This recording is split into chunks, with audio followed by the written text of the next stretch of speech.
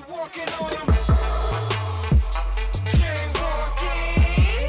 We jaywalking on 'em.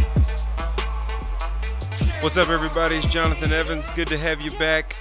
I'm excited to have the opportunity to continue to share from God's Word. And like we've been talking about in Exodus 17, we're talking about the trials and battles that we all go through. And we talked about how it could even be your own family that's stopping you from getting to the place where God wants you to go, and being in that same location, dealing with those same issues from the same people, with the same finances and the same marriage, all of those different things that we face. Here are the people of God in Rephidim. And they're in Rephidim, and that was the place with no water. It was the place now where they're fighting against family. It's the same location, and they're really having to deal with what it's really like to follow God. And me and you have to deal with that in our life. That following God is not just rainbows, sunshine, and clear skies, but following God a lot of times can bring about storms. And that's what the people of Israel are facing right now. But I want to talk about the blueprint on how to approach our storms, battle our storms and our trials and our battles. Because what God does here in Exodus 17 is he gives us that blueprint. And it's important to work forward based on the blueprint that God has given us and not the cultural blueprint that we see every day. Oftentimes we'll work on instinct or work off of our history or what we think we know. And a lot of times what that does is just make us a little bit more flustered while we're already in a trial. But here he gives us a blueprint starting in verse 9 of Exodus 17. He says what Moses does. What Moses does is he says to Joshua, choose men for us because we got to fight against Amalek. And tomorrow I'll station myself on top of the hill with the staff of God in my hands. The reason why that's so important is because you see the responsibility that needs to be taken from an earthly perspective while also making sure there is a spiritual perspective.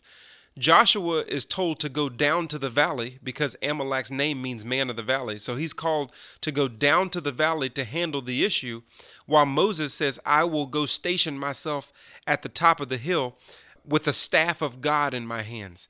And that's how I know he's holding the spiritual perspective, is because he has the spiritual rod that's been carrying him to this place.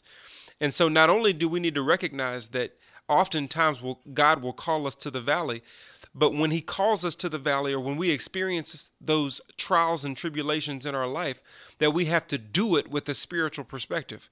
A lot of times those trials and those hard times and those emotional times that we face in our life and that I face in my life, oftentimes I'll lose perspective. I'll lose biblical perspective. I'll lose a righteous and holy perspective because I'll be what they say all in my feelings. I'll be all in my feelings, and my feelings, the heart of a man, will deter me from the heart of God, from God's word. But Moses knew better than that. He said, Joshua, you go down while I go up. Now notice, this is the first time that Joshua's name is ever mentioned in the Bible. And we've talked about Joshua a lot, but the first time his name is mentioned in the Bible is in Exodus 17. And at his first mention, he's called to go down to the valley. He's not put at the mountaintop.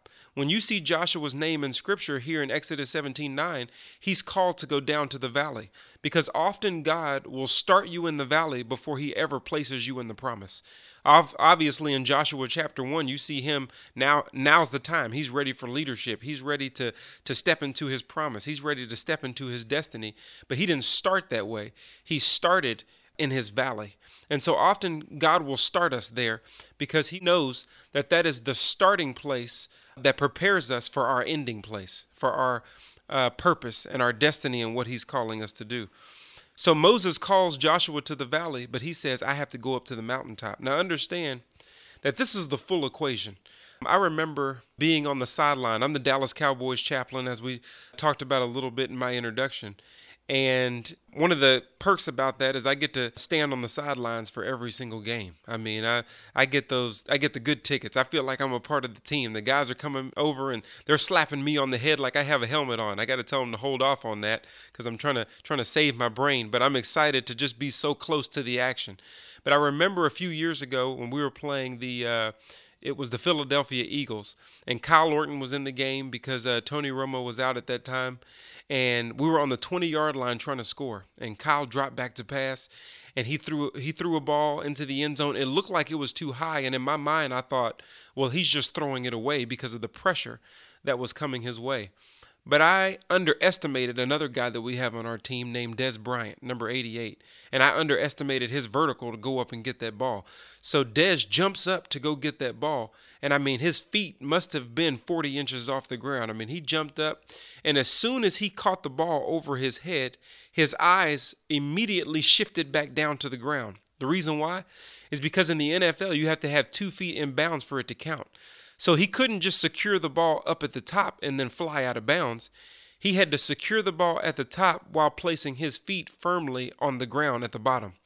If he has his feet on the ground, but he doesn't secure the ball, it's still not a touchdown.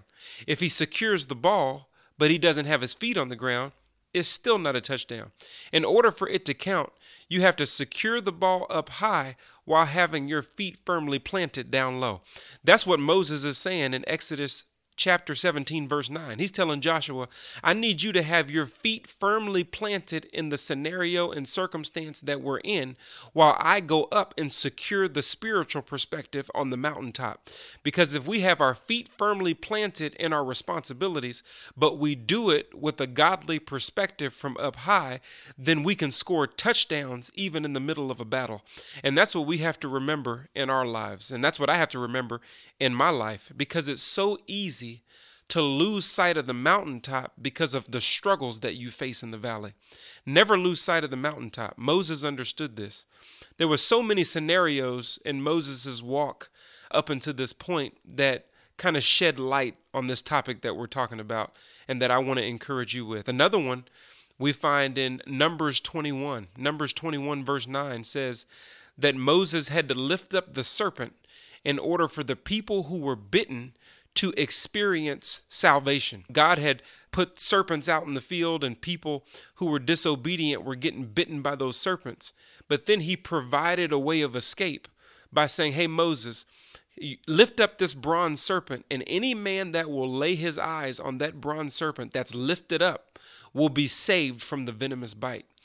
And that's what we have to think about. We have some venomous situations in our life. We face venomous bites in our marriage, venomous bites in our job, in our careers, in our family, with our children. There's so many venomous bites out there.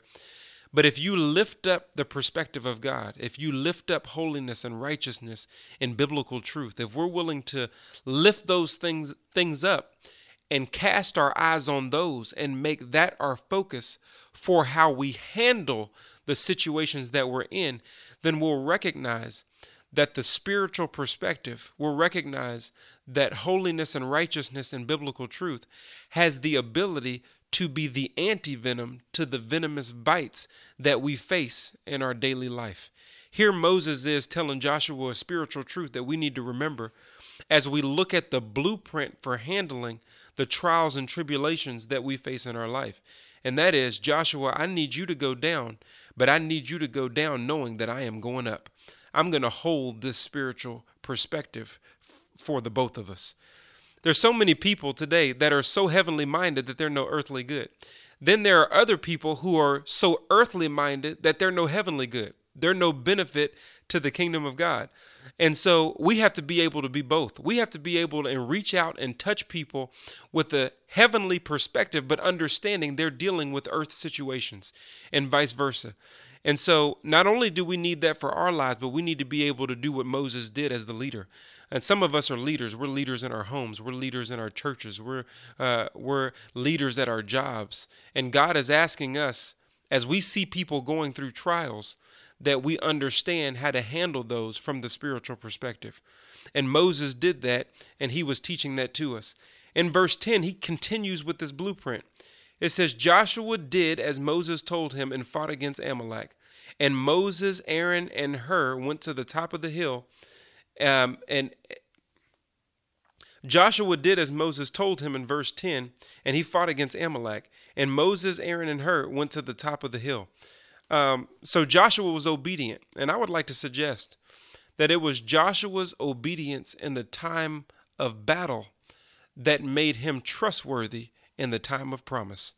That we see a simple obedient act to what the man of God was telling him to do in his responsibilities that made him trustworthy for God to call his name in Joshua chapter 1 when it was time for him to lead the people. So understand that being obedient in the hard times makes you a trustworthy candidate for God to call on in the good times. So don't skip the beginning of verse 10, where Joshua is simply obedient to the call of Moses to go down and take care of his responsibilities. What we're going to do as we move forward, we come into the conclusion of our time, is we're going to continue with this blueprint. We're going to continue to discover, how do I conquer the battles from a spiritual perspective? How do I use a spiritual blueprint to move forward into what God is calling me to do, even in the midst of the valleys I face? Continue to be steadfast, continue to be unmovable, always abound in the work of the Lord, knowing that it will not go in vain. Let's hold up the spiritual perspective. Until next time, I'm Jonathan. But Christ didn't take the loss on the cross for you to stand still as if he didn't win. But he did win. Born again, free from sin, live again, fear no man, salvation. But it's time for you to start crossing, call it jaywalking.